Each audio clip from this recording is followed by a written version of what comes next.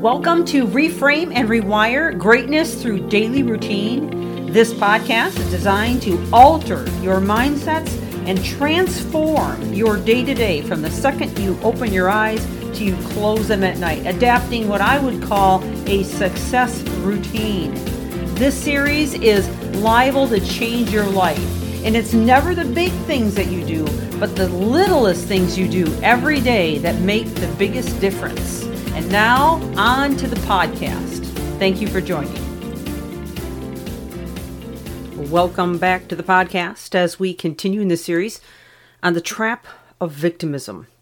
Quite a topic this has been, and one that I really believe is very pertinent to the era, the day and age that we're living in. I have never in my entire life seen so much victimism as in the past decade, and especially intensely in the past couple of years. And I just want to preface this today with what I've been saying, and that is that, a lot of people get into it not even knowing that they're getting into it. They just slip down the rabbit hole unintentionally.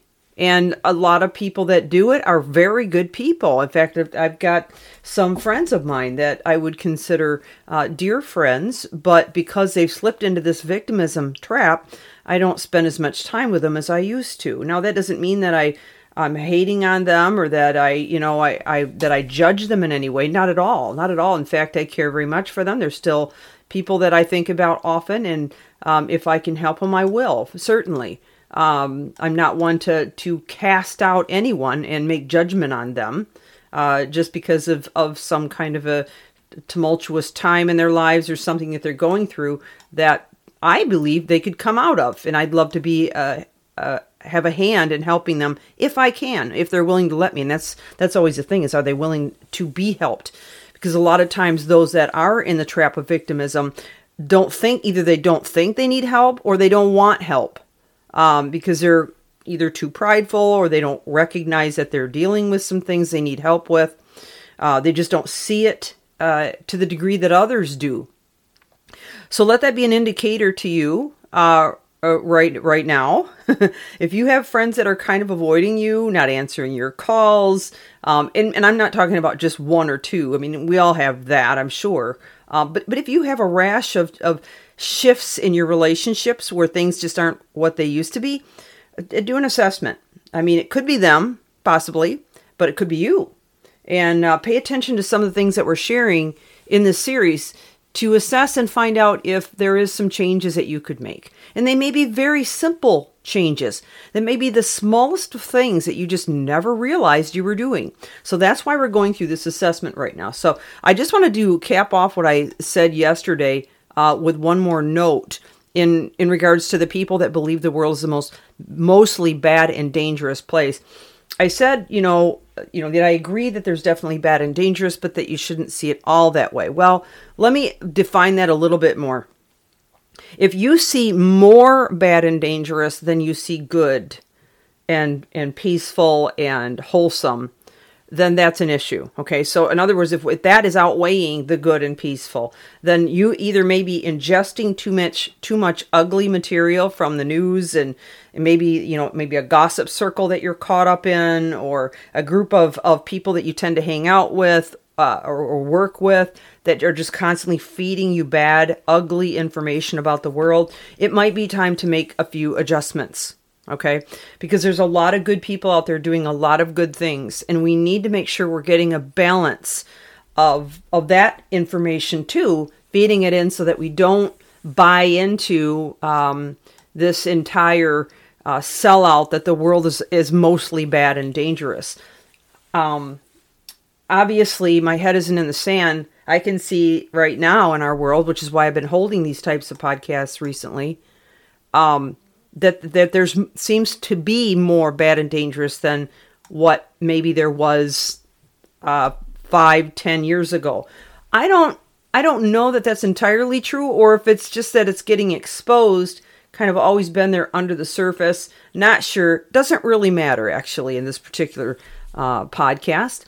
My point is that we cannot meditate on it to the point that it consumes us. That's my point. Okay? So the next one on the list is they get upset when they receive any kind of constructive criticism.